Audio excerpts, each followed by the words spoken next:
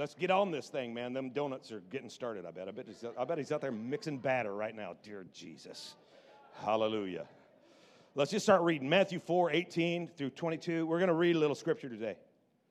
There's got to be one or two verses in here that you can start meditating. Jesus, walking by the Sea of Galilee, saw two brethren, Simon called Peter, Andrew, his brother, casting out net into the sea, for they were fishers. And how many of you know that when you do what you do, that's just what you do? Sometimes we act all shocked at the things people do. Well, no, that's just what they do. And don't be surprised when Jesus starts calling people that do stuff that you don't think they should do. Fishers fish. That's what they do. And he said unto them, follow me, and I'll make you fishers of men. And they straightway left their nets and followed him. And going on from there, he saw two other guys, James, the son of Zebedee, and John, his brother. And they were in a ship with their dad, mending the nets. And he called them, and they immediately left the ship and their father and followed him. Luke 22, verse 31 through 34. And the Lord said, Simon, Simon, behold, Satan hath desired to have you, that he may sift you as wheat. But I have prayed for thee, that thy faith fail not. And when thou art converted, strengthen thy brethren. And he said unto him, Lord, I'm ready to go with you both to prison and to death. And he said, I tell you, Peter, the cock shall not crow this day before you shall thrice deny that you even know me. John 21. I know this is more Bible than some of you guys have read in a month. After these things, Jesus showed himself again to the disciples at the Sea of Tiberias, and on this wise showed he himself. There were together Simon Peter, Thomas called Didymus, Nathanael of Cana, the sons of Zebedee, and two other guys. Simon Peter said, I go a-fishing. And they said, us too. They went and entered a ship immediately, and that night they caught nothing. But in the morning, Jesus stood on the shore, but the disciples didn't know it was Jesus. And he said, do you have any meat? And they said, nope. Cast your net on the right side, and ye shall find. And they cast therefore, and now they were not able to draw it for the multitude of fishes. Therefore, that disciple whom Jesus loved. Don't you love the way John writes about himself? You got Peter, you got the sons of Zebedee, and the one he loves. What verse am I at? 7. The disciple whom Jesus loves said, Peter, it's the Lord. And when Simon Peter heard that, he got dressed, for he was naked.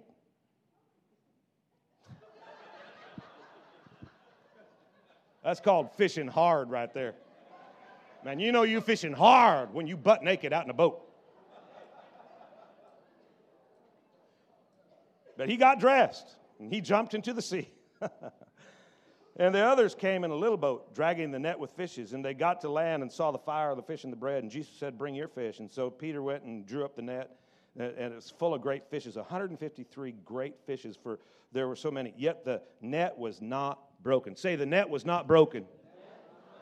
This is not my message, but I have a word for somebody.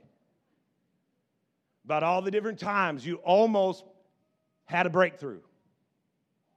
You almost had a healing. You almost had a blessing. Your net's not going to break this time. I said your net's not going to break this time. You're not going to get close. You're going to get it. The devil's a liar. Your net will not break. Come on, somebody. Give Jesus a hand. Thank him. My net's not breaking. Then Jesus said, verse 12, then Jesus said, come and dine. And nobody even had to ask, who are you? They knew it was the Lord. And Jesus came, 13, and gave him bread and fish. 14, this was the third time he'd shown himself to his disciples after he was risen from the dead. And after they had dined, Jesus said to Simon Peter, Simon, son of Jonas, lovest thou me more than these? And he said, yes, Lord, you know that I love thee. And he said to him, feed my lambs. I want to look one more time at John 21, verse 3, where Simon Peter said, I go a-fishing. And they went forth and entered into a ship immediately. All of them did. And that night they caught nothing. They caught nothing. I was reading an article, and had to go back a little bit to find it, but it's USA Today, talking about post-traumatic stress disorders. And it's just the difficulty that's related to trauma in life, the loss of emotional equilibrium. And you know, things happen and people become fearful and unbalanced, unstable, shaken up. Ever gone through something and it just shook you up? And you were really shaken. And the article talked about the different types of reaction. Everybody reacts a little bit differently. Some become very fearful. Some just become very unbalanced. But matter of fact, there's a thing called silent depression. It's where inside, there is no joy of life. There's no hope of life. On the outside, you fake it pretty good. Secret suicidal thoughts. That come after a real traumatic experience. Some people go on binges. It could be a drinking binge or an eating binge. It's really, really hard for Christians, especially because of the embarrassment that comes because, we're not ever supposed to, take very long to recuperate from anything in life, anything traumatic that happens. We're supposed to put on, and the thought process that a lot of believers deal with is the thought that they've let God down because they are recuperating too slowly. And I just want you to know that's a lie from the pit. Okay, it's just a lie. But what happens is that when we lose something we're standing on, something we're clinging to, something we're hoping in, and it's gone. It'd be kind of like, if I was walking across the platform and my knee went out and I started to go down, the very first reaction would be to reach out to grab something to stabilize myself. Right? To just get a hold of something. It doesn't make any difference what it is. I mean, it'd be like, leaning back in the office chair and it goes and you reach for something, you grab the curtains. Well, they're probably not going to help. You know what I mean? And what happens is you end up using something for a purpose that it was not intended for. And it's not necessarily a bad thing. It could be a great thing when it's used for what it was intended for. But when you try to use it for what you need, all of a sudden, it can't produce what you need. And so now that thing becomes perverted. It's actually abuse, abnormal use, the two words put together to make abuse. You end up abusing things. I remember back in the day, and some of you guys can remember the TV when we had the rabbit ears, and you'd go to the kitchen and pull out a butter knife to use for a screwdriver to hook up the antenna. Huh? How many of you guys can remember that? You're old. Okay. But I actually knew nothing about it, but Craig told me before service. But you end up using the thing. You reach for something because your mind's trying to cope with the trauma by normalizing the environment, and you reach out for that which is familiar. Look at the screen. This might help. I have banana peel on the ground. I'm going to see if it's really slippery like it is in the cartoons. I'm a little scared. Nah, it's not.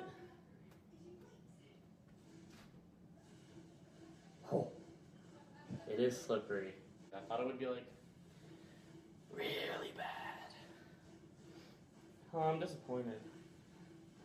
It's really not that. I don't know if you caught that, but he grabbed the water cup. It didn't help. Okay. And a lot of things that you reach for, you know what's sad is you laughing at that poor guy. He's still in traction. Okay. And what happens, you go through life and you take the slip and you reach, but it ain't helping. Right? It ain't helping. Look at somebody and say, it ain't helping. And the other thing that we do is we have a tendency to go back. You step back in life. They were talking about events like, earthquakes in India and Katrina. It's amazing how many people, after Katrina, how many people packed up and moved back to where they were at before they lived there. And we end up going back to things that, and again, it's not always sin, in the way that we think of sin. But we go back. And the way to grow in God, man, you don't go back. Because it's going back to things, again, it might not be a bad thing. And Christians have this really weird mindset. It's like, if you can find a thou shalt not, then don't do that. But if there isn't a thou shalt not, if it's legal, as long as it's not immoral, You know, we tell ourselves, this ain't going to hurt nobody. And it's like, hey, how close to the edge can I live?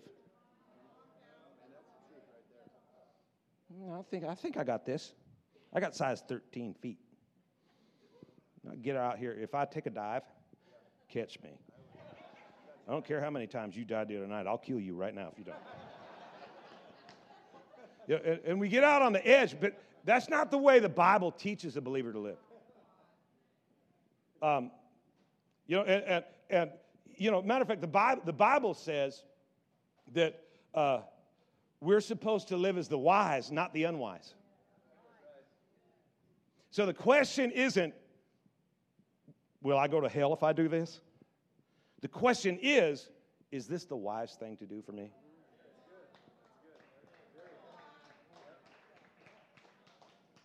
Because, you know, the unwise do all kinds of stuff that ain't illegal. It's just dumb. Be careful, the guy sitting next to you, he's one of them. Don't look, dear God. You know, a lot of times God has led us out of things, but because of trauma, we end up right back in it. Because it didn't go the way we thought it would, you know, and that's what's happening here with Peter when you know he's out there, you know, fishing. One day Jesus comes and he says, "Follow me," and he drops everything and he goes. But now I'm going back to what I'm familiar with. I go a fishing. How many know fishing is not a sin? Unless it's an issue that you go back to. See, it was kind of an issue that he had struggled with his entire life, even after following Christ. And to be honest, and last night as I was sharing this, I suddenly realized that there aren't very many honest people in church.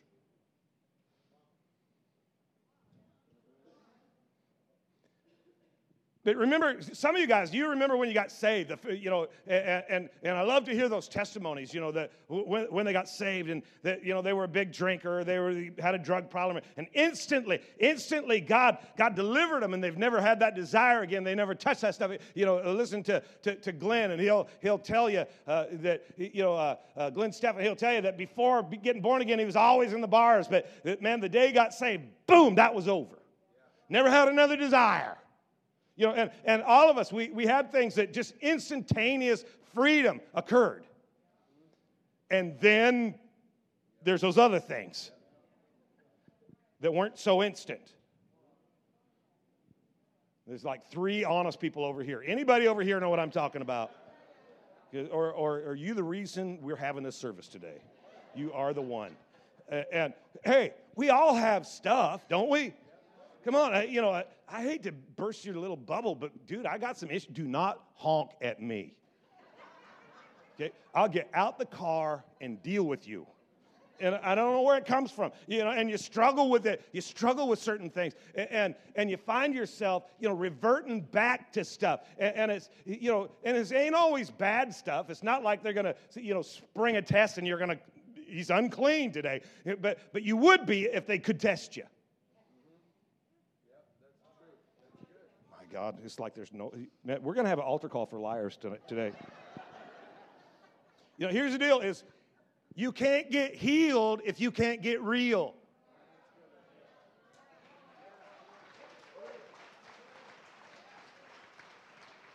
If you can't see your bondage, you'll never see your freedom. And, you know, Peter, he was an effective businessman. He wasn't real smart, wasn't educated, but he was an effective entrepreneur, and he had ships and he had boats, and Jesus said, you know, hey, follow me. I'm going to make you fishers of men. And think about it. He said, I'm going to take you out of the element you're familiar with, and I'm going to lead you into an element and an environment that demands that you receive training. I'm going to make you into something that you're not. So you're going to follow me. And let me just tell you something about this. When God calls you out, He doesn't seek your opinion on how He intends to use you. He don't care, you know, because, you know, I'd like to think that God would only have you do things that you really, really like. But the problem is that when expectation collides with reality, the door to disappointment swings open. And a lot of times, you keep telling us who you are, but the Word keeps telling us who you're called to be. See, and when He called you, it wasn't to leave you, but it was to lead you. And so, He calls you to be something quite often that you think you could. I can't do that. That's perfect. I could never succeed at that. Awesome. Because God doesn't lead you into battles you could win. And He doesn't lead you into problems you could solve. And He doesn't lead you into situations you can afford. He's calling you. And it's just follow me. And today, if you're going to be a Christ follower, if you're going to be successful, just follow Him. Don't follow the job. Don't follow the career. Don't follow the money. Don't follow the calling. Follow Jesus. Let's just follow just one step after another step. And let's be followers of Christ. Huh? Look at somebody. Tell them it's time for you to just take another step. Think about it. Jesus calling Peter. Not a great choice. Don't you think it's weird that Jesus is establishing the New Testament church? And He didn't call one preacher. But Peter? Peter's mouthy. He's dangerous. He'll cut you. Huh?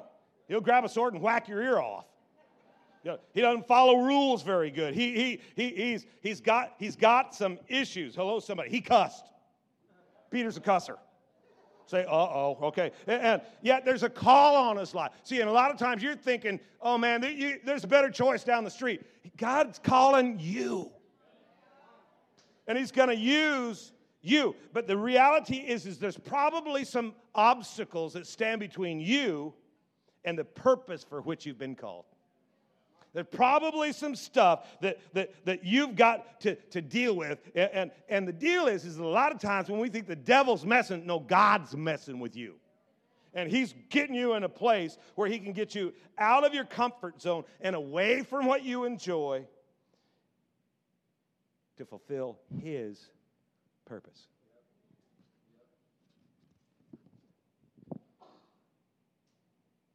The deal is there's no devil in hell that can stop you from fulfilling the purpose for which He created you. He said, before I formed you, I knew you. I didn't start working on you till I knew the purpose. And then I made you different from everybody else. I sanctified you. And then I ordained you, or I gave you the ability to succeed at the very thing for which I created you. And let me just tell you something. God protects what He intends to use.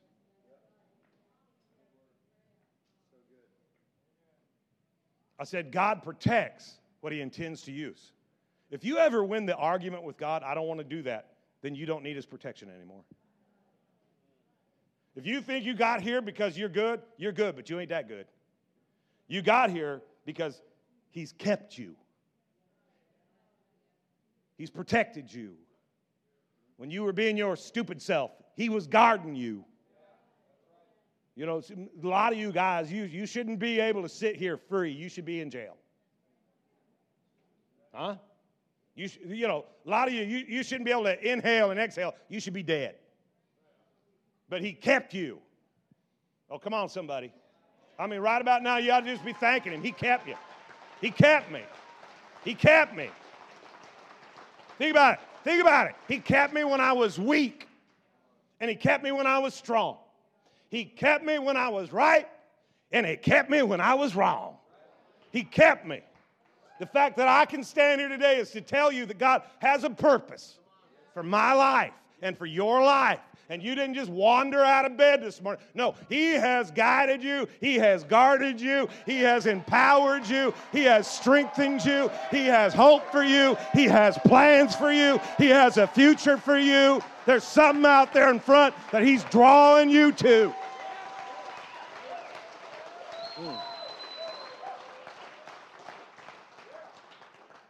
You don't get to do everything you want.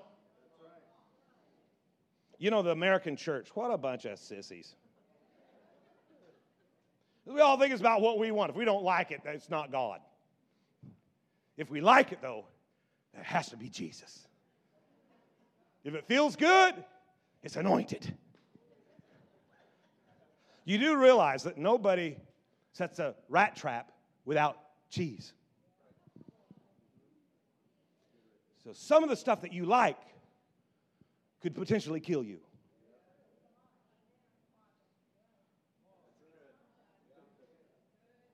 Some of the stuff that feels good, it's a trap. Hello? I said it's a trap. It's a trap. Touch somebody. They ain't hear me. Touch them. Tell them it's a trap. There's people in the room right now that you're moving towards stuff, and it's a trap. You're doing everything you can to get yourself over there. It's a trap. It ain't got nothing to do with your purpose. Get away from it. Hello, somebody. Sometimes you just got to say no. Hello, somebody. Things look good. So what? Nope. But I need it. That's how I feel about them donuts right now. I need me a donut. It's a trap. Okay. Scubulon. We got a devil to fight. And how many of you know your devil, he ain't playing with you. He ain't trying to tempt you. He ain't trying to tease you. He's trying to take you. Remember, Jesus said, Simon, Simon, Satan has desired to have you. He ain't wanting to play with you. He wanting to own your bad self. There ain't nobody in the room that the devil wouldn't just love to have you. Hello, somebody. I said he wants to you got a devil to fight. Your job is to demonstrate his defeat, not be tricked in by him. Your job is to figure out how to humiliate hell, not how to get along with it. See, a lot of times, man, and this Christian church thing, we're always trying to get along with hell. Hey, dude, there's going to come a point where, you know what, you're going to have to choose you this day whom you're going to serve. But as for me and my house, we going with him.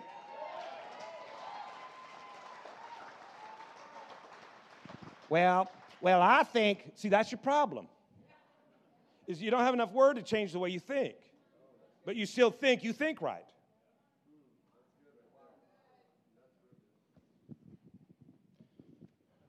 Hallelujah. I wish I could see my notes without my glasses.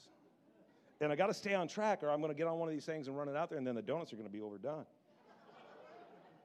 Because I got a devil to fight. You know what? That devil that desires to have you, he knows your weak spot. Huh? He knows if you like powdered sugar or cinnamon. You know, he knows what you like. If you like boys, he ain't sending no girl. If you like girls, he ain't sending no boy. He knows the size you like, the shape you like, the year model you're into. He knows it all. And he's trying to get you so he can sift you like wheat.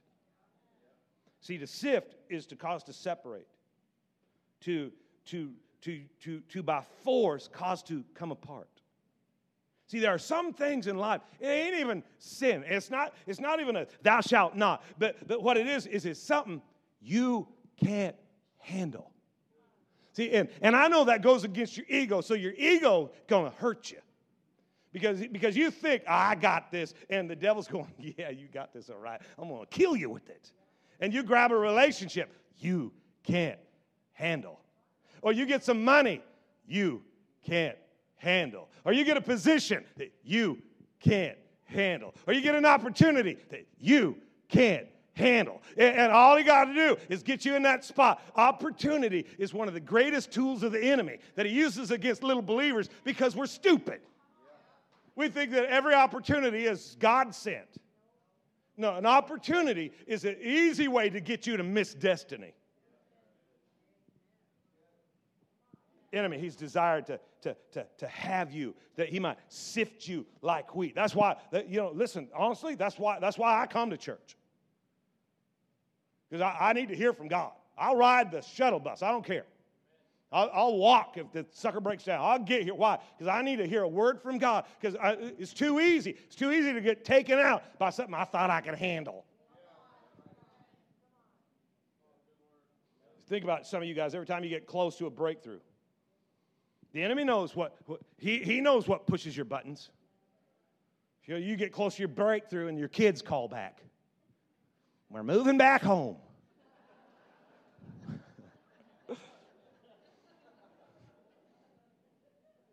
Well, that'll never happen. They send you a text.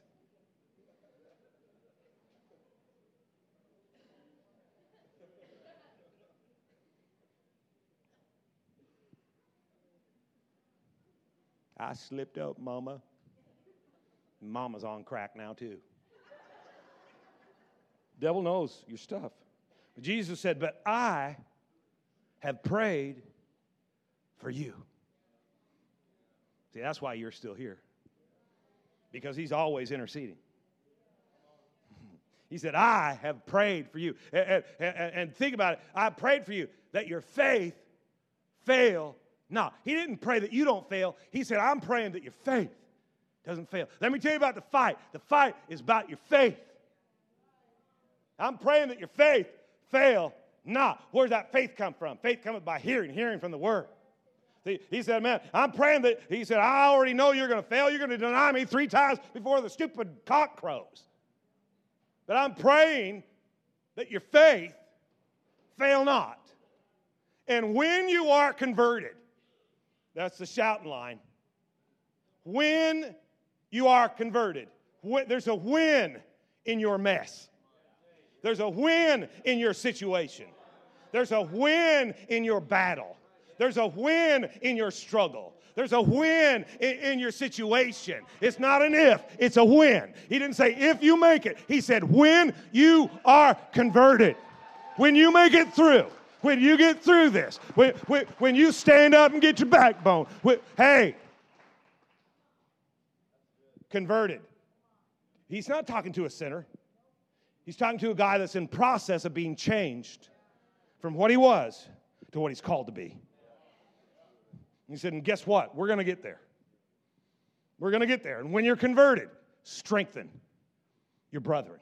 Oh, the fight's not about Pete. It's about the lives that he's going to influence.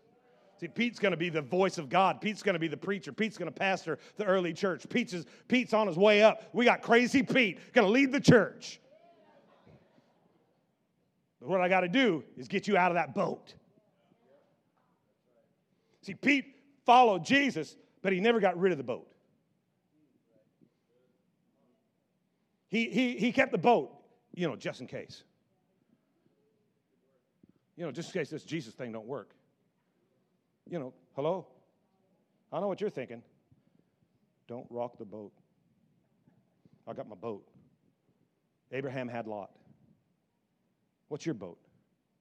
How do you spell relief? What do you go back to when life gets hard? What do you reach for when life shakes you up? When you begin to feel the pieces falling apart, where do you go? What's your boat? What's your boat? Man, Peter, let me tell you something. Let me tell you something. This is right after resurrection. And let me tell you something. This journey of following Jesus, sometimes it gets bad. There are moments when it gets bad. I mean, Pete's following Jesus, and man, he's in that inner clique, and it's awesome. And crowds are following. That's cool. And 5,000 people have been fed. 5,000 men plus women and children. This is awesome. And Jesus is telling them the future. And Pete steps up and says, No, we're going to wreck some temple. We're going to take this sucker by storm. And Jesus says, shut up, Satan.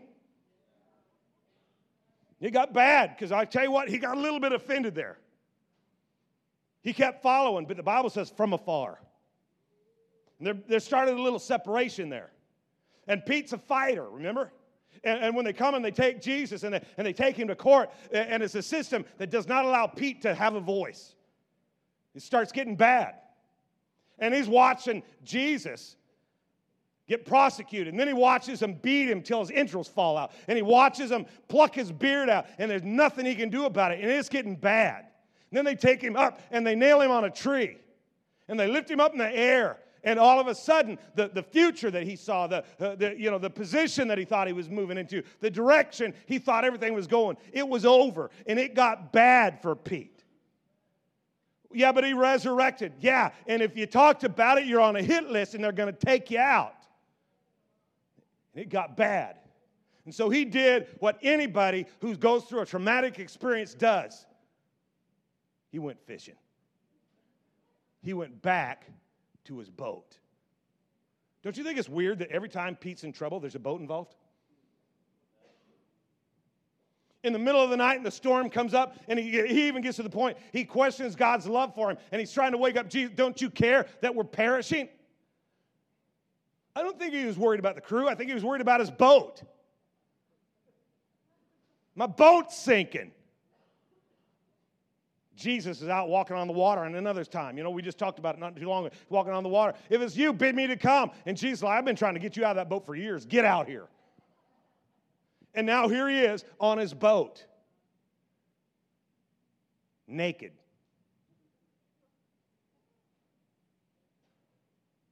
Trying to make what used to work again.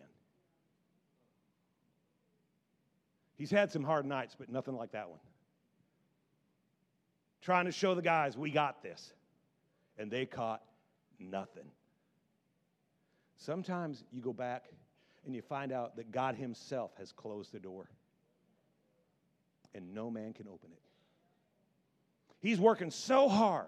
In the text there it says that they weren't that far from the shore, but he's working so hard that he don't even recognize Jesus on the shore.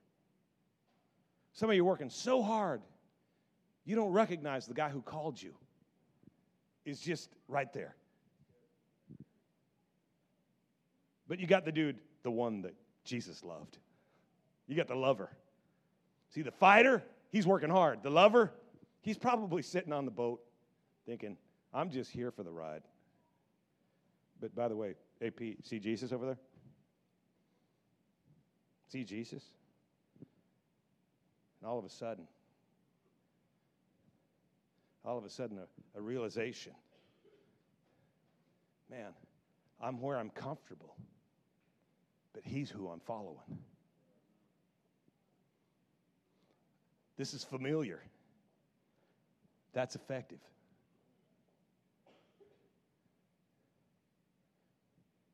He gets back to Jesus. They pull in their fish. They have dinner with Jesus. And then Jesus asked that familiar question. You love me more than these? I don't think Jesus was asking him, do you love me more than the other disciples? I think he's standing there. We got your fish. We got the bread. We got your boat. Do you love me more than these?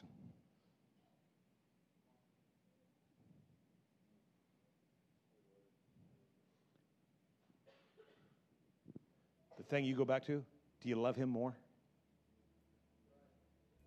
The thing he's brought you out of, do you love him more? Pete says, Lord, you know I do. Feed my lambs. See this fight that you're in? It's bigger than you. This warfare that you're up against is bigger than you. But the one thing every believer has finally got to come to is that no matter what happens, I won't go back. I'm not going back. I'm not going to revisit the past. God's all about my future. And he's calling me. And one way or another, I'm going to get to the place where Jesus is. Because he's the one I follow. I want you to close your book and bow your head. We're going to pray together. Some of you are in here, and you know what? You realize, my Lord, I have my boat. I have this thing I haven't given up. I have this thing I keep going back to. I have this thing that's actually hurting me, not helping me. And today I'm going to make a decision to follow Jesus. I'm not going back anymore. I'm not going to get pulled back into that stuff that can't help me. I'm going to get to the place where I'm standing right next to Jesus. So I'm going to make this prayer that we're all going to pray. And we won't embarrass anybody, won't call you out, won't have you stand. But if you're here today and you say, you know what? I'm going to make this prayer my prayer. And today, I have decided to follow Jesus. No turning back. If that's you, while nobody's looking around, I just want you to hold your hand up so I can agree with you in prayer. Thank you. Thank you. Thank you. Thank you. Thank you. Thank you. Thank you. Thank you. Thank you. Thank you. Thank you. Thank you. Thank you. Thank you. Thank you. Thank you. Thank you. You can put them down. Anybody else? Yeah, today I'm making a decision. I've been separated from Jesus. Life has separated me. I've been sifted a little bit. But I got to win in my future. I got to win today. Today, I'm gonna let a little bit of that conversion take place today. Make this your prayer. I want everybody in here, just pray this. Just say, Dear Heavenly Father, I know I need you. I need your love. I need your acceptance. I need your forgiveness. Come into my life. Change me from the inside out. Thank you for saving me. Thank you for setting me free. In the mighty name of Jesus, I'm going to live for you every day of my life. Thank you for vision. Thank you for strength. Thank you for salvation. In the mighty name of Jesus, amen. Come on, give him one more hand clap. Thank him today. Come on.